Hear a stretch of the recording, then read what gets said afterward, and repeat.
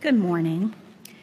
We are picking up today in Ephesians 6, and we will be reading verses 13 through 20. Therefore, take up the whole armor of God, that you may be able to withstand in the evil day, and having done all, to stand firm. Stand, therefore, having fastened on the belt of truth, and having put on the breastplate of righteousness, and as shoes for your feet, having put on the readiness given by the gospel of peace. In all circumstances, take up the shield of faith with which you can extinguish all the flaming darts of the evil one, and take the helmet of salvation and the sword of the Spirit, which is the word of God, praying at all times in the Spirit with all prayer and supplication. To that end, keep alert with all perseverance, making supplication for all the saints, and also for me, that words may be given to me in opening my mouth boldly to proclaim the mystery of the gospel, for which I am an ambassador in chains, that I may declare it boldly as I ought to speak. This is the word of God. We are close to wrapping up our study of the book of Ephesians, Paul's famous letter to churches around the area of Ephesus, roughly 50 AD or so. Fascinating letter. Now, he really concludes his teachings with the topic of spiritual conflict, and we looked at that last week, and we talked about the armor of God, as Paul calls it, last week. Now, surprisingly, you might remember if you were with us, Paul's strategy for spiritual conflict was defensive, right? It was defense. All the equipment listed in that armor of God, well, except for the shoes and the sword, all the equipment is of a protective nature. It's all of a defensive nature. It's all armor. Now, did you wonder last week, or have you wondered, is there any offense in spiritual conflict? So much of this is defense we looked at last week, right? But have you wondered, is there any offense as we talk about spiritual conflict? Well, yes, there is, and that's what we're going to look at today. God has granted the Christian and the church an offensive strategy in spiritual conflict, and it's prayer. No surprise, because Avery mentioned it earlier to the kids. She called it God's super weapon for us, and she was right. It's prayer. Oswald Chambers, in his famous little meditative book, so many of you have probably read it, he says of prayer that prayer does not equip us for greater works. Prayer is the greater work.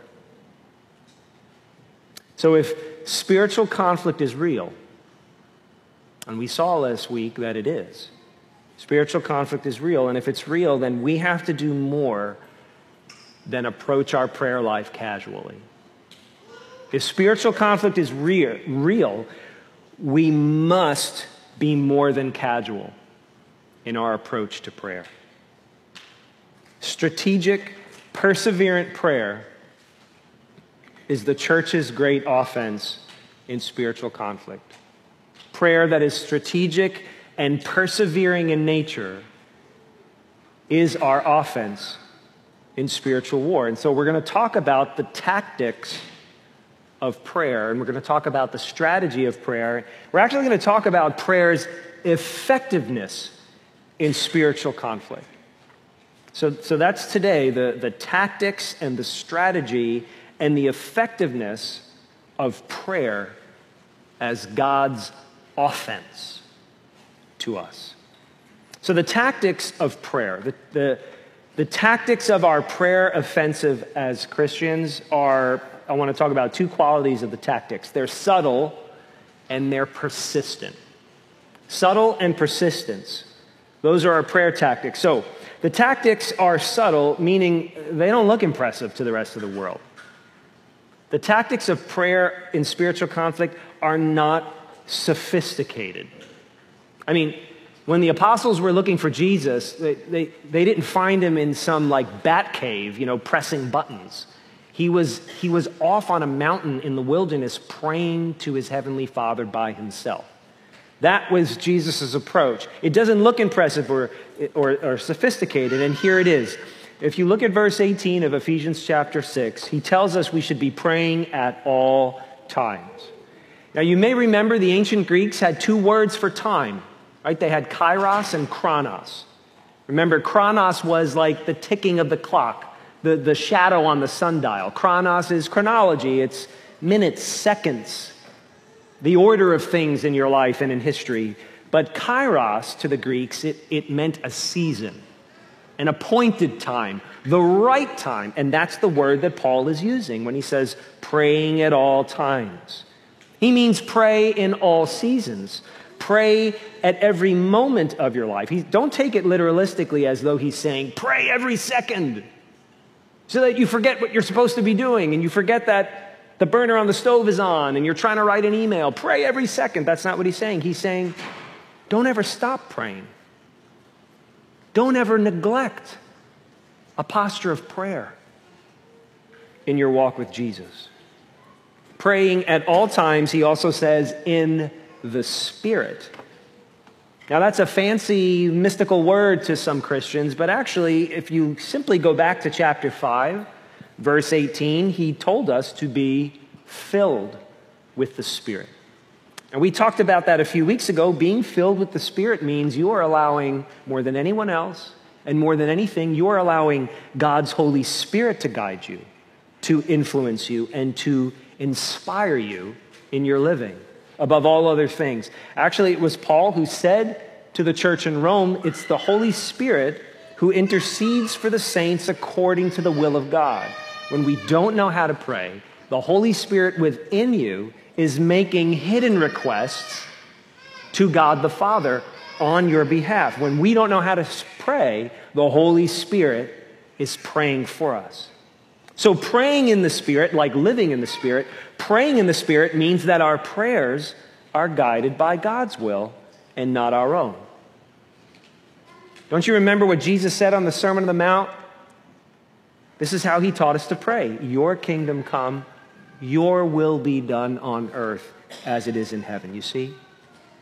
Praying at all times in the Spirit, and he goes on to say, with supplication. At all times in the Spirit with supplication. You know what supplication means? It's to ask for something humbly. It's to ask for something earnestly, not to demand for it, not to dictate to a person what you should be getting. To supplicate is to realize you are in no position to make something happen and you're completely at the mercy of the other person. Praying in supplication is completely different than the way human beings pray, left to their own devices. And Jesus made a point of this in the Sermon on the Mount. He talked about the way people all over the world pray, and you can boil it all down to this. In general, human beings, when they pray, it's basically an attempt to coerce out of God and out of other people what they want. But Spirit-guided prayer, Holy Spirit-guided prayer approaches God in humble urgency, trusting in His will. So praying at all times in the Spirit with supplication. Very subtle and not very impressive or sophisticated, right? But these tactics are persistent in the life of Christian prayer, according to Paul.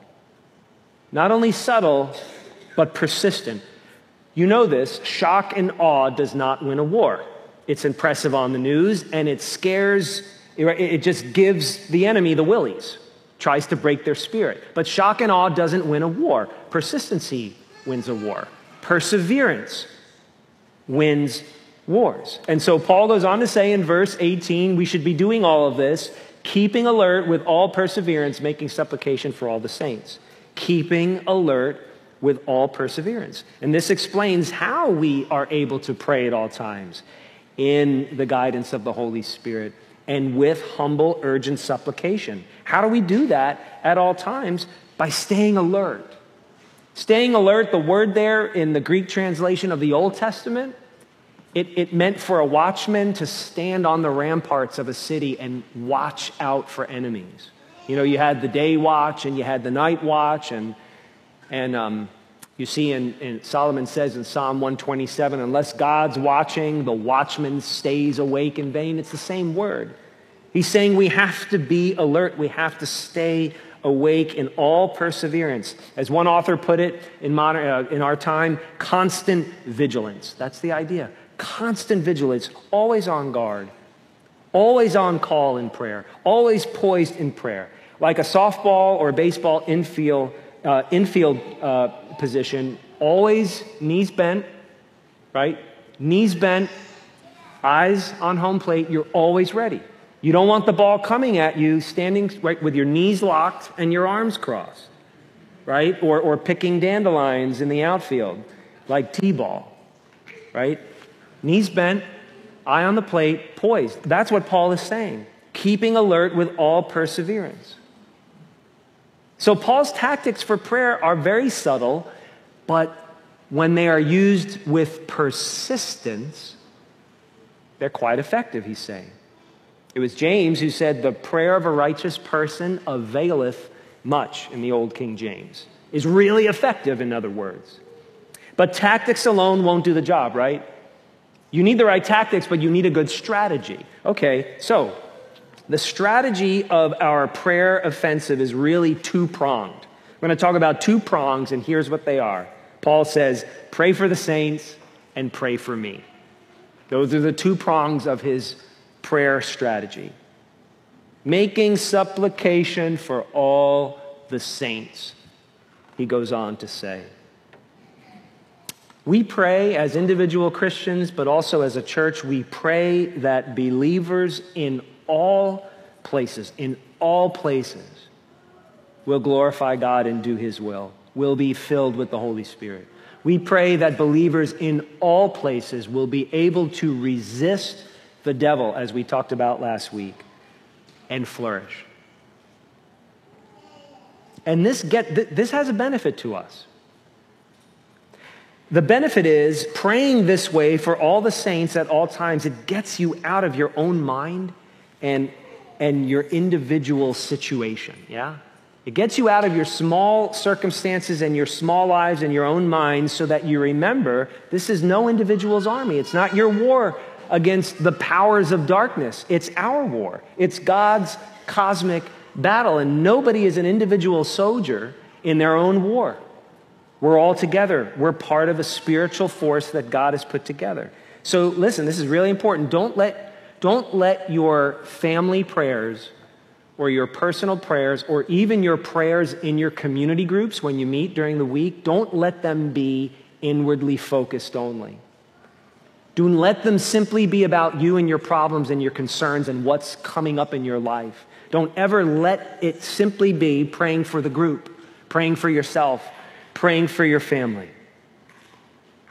And if you see that's beginning to happen in your family or in your community group, you gotta make some adjustments. It can't just be about you and yourselves. We don't pray that way. That's not praying strategically. It's important, but it's only part of the battle. But Paul goes on, not only making supplication for all the saints, he says in verse 19, and pray also for me, that words may be given to me in opening my mouth boldly to proclaim the mystery of the gospel. So if you're a Christian, you understand that the gospel, right? Jesus coming to save sinners from their sins by dying in their place and rising from the dead, and that's a simple version of it. But the gospel is, even though it is simple and plain, it is not comprehended by everyone, is it? It is not perceived and understood internally by everyone. The people of this world, as Jesus showed us, are distracted. It's not an issue of intelligence. It's not that. It's an issue of distraction. People are always distracted so that they cannot comprehend and digest and embrace the gospel. They're distracted by their own arrogance and pride. They think they don't need it. They're distracted by busyness. There's too much to do. There's so much to think about and pay for and work for. And as Jesus said, the cares of this world crowd out the message of the gospel of God's forgiveness and reconciliation, so that people cannot understand what is plainly being said, what is plainly being demonstrated. And even this phenomenon, people's inability to comprehend and believe the gospel, even this is not just an intellectual or circumstantial or political problem. It's ultimately a spiritual problem, is what Paul has been trying to impress upon us. He had said in 2 Corinthians chapter 4 that the God of this world, he means Satan, has blinded the minds of unbelievers to keep them from seeing the light of the gospel. This is why a prayer offensive is so important, because the issue is not between flesh and blood, but between spiritual powers, as he said in the last passage. That is why we pray for those who proclaim the gospel, who teach the gospel and the word of God, who write about the gospel and the word of God and spiritual truth and doctrinal truth. This is why we pray for them, so that they will be confident in their message, so that they will be clear, and so that they will be effective in bringing the message of the gospel to people in our society and around the world. And that also has a benefit to you, because it keeps your mind focused on the greater need of the greatest conflict. There are many needs, but that is the greatest need. So don't prioritize your prayers about politics and the culture war and our society above people's need for the gospel. All those things are important, but they pale in comparison to a person's need to recognize their rebellion and their disconnectedness to their Creator and seek Him for repentance and reconciliation. That is the greatest need on the planet for humanity. And don't let anything in your life, as important as it is, become a priority over the need for people to hear the gospel. We need to adopt a strategic and persevering prayer posture as a church, and you need to have that as a Christian if you're a Christ follower. Are your ministry teams, because we basically have an extremely small staff, so most of what's done around here is volunteer-based, and we have lots of ministry teams. Ask yourself a question. Is your ministry team praying together like this? Is your community group praying together like this? If not, you are fighting in the strength of your own might. Remember what Paul said last week? Stand in the strength of God's might. If you are not approaching prayer this way as a team and as a small group, you are fighting, you are serving, you are working for the Lord in the strength of your own might.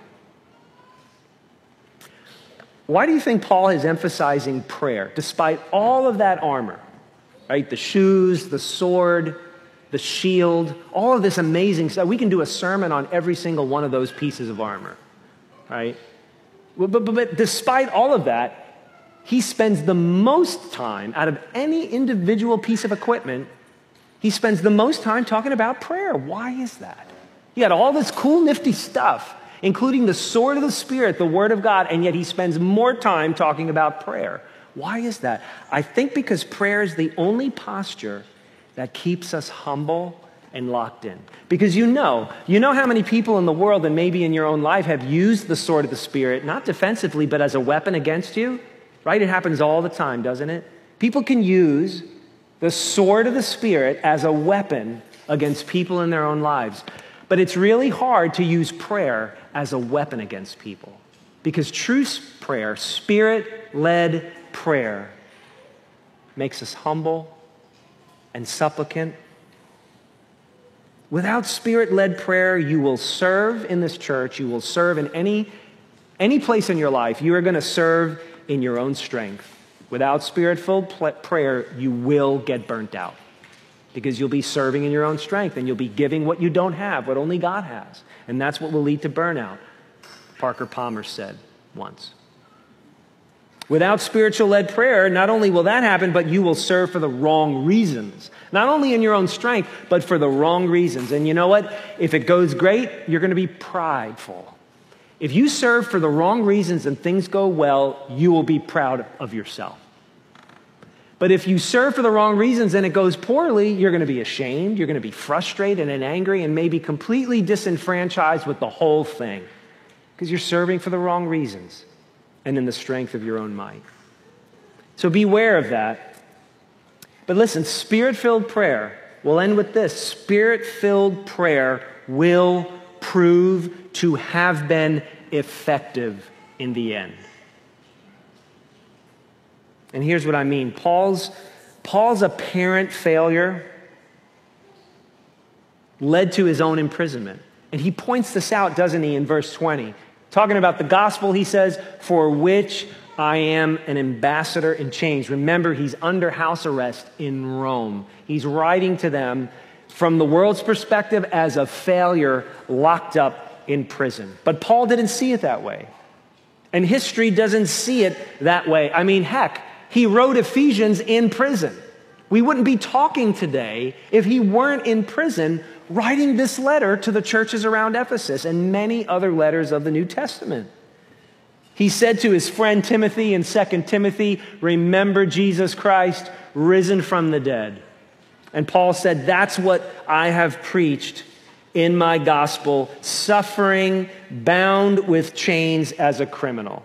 But then he goes, this is one of the best phrases in the New Testament, but the word of God is not bound. You see that? You see the faith? You see the promise of effectiveness in our prayers, of persistent strategy, is that we may be chained up, we may be locked in our rooms, we may be stuck in traffic, we may be suffering with cancer or depression, we may be out of work, but the word of God is not bound.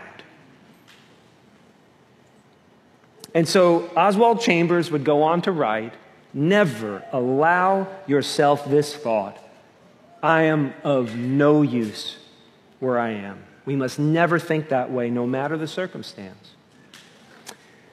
An elderly woman in our last church became very close friends with Becky and myself and our family. Her name was Mildred, and probably for at least the last 10 years of her life, Mildred was basically wheelchair bound. She was always in a I never saw her outside of her wheelchair in the 12 years I knew her before she died. Now, in one sense, obviously her immobility was an aspect of sin's curse, the fall, on her body, right? But those of us who knew her understood that being bound in a wheelchair in a spiritual way was actually a gift. It was a gift to her and everybody she knew, because in the confines of that wheelchair, Mildred waged war for the kingdom of God. She had a powerful prayer life, a consistent prayer life. And you better believe it was subtle, because the rest of the world had no idea she was praying. She was a wheelchair in her house. But she waged war from her wheelchair. She prayed for everybody she knew. She prayed for me. She prayed for people in their ministry, in their homes, in their families, at their work. She prayed basically for every church she had ever come in contact with.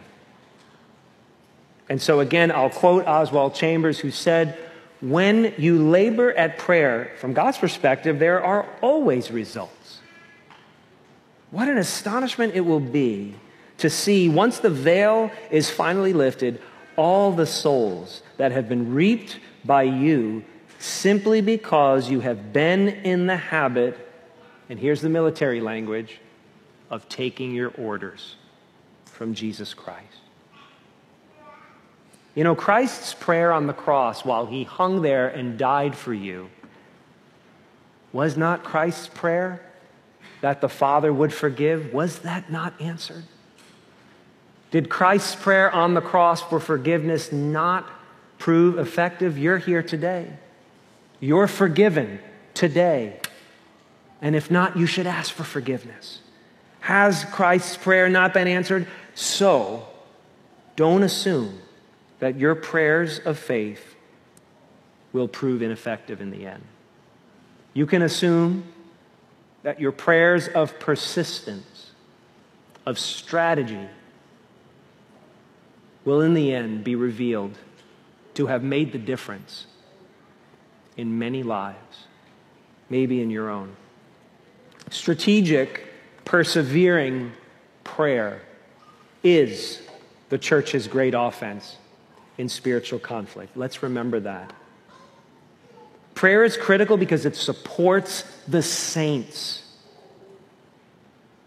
and it promotes the gospel. So adopt a strategic, persevering prayer posture. And let's do that as a church. Let's remember that in our ministry teams. And in everything we do. Is prayer a part of it? Are we praying without ceasing in every aspect of our ministry as a church? And may that be the case in our lives as well. Let's pray. Our great God, thank you that Jesus has never asked us to do anything in battle that he has not already done himself. We thank you that we have a praying Savior who not only prayed that Peter and the apostles would be spared, but even prayed for us, that we would be united someday, that we would be forgiven. And Lord, thank you. We ask that in Jesus' name, we would trust his Spirit to guide us in prayer in all things. Father, give us a strategic and perseverant prayer approach as a church. Amen.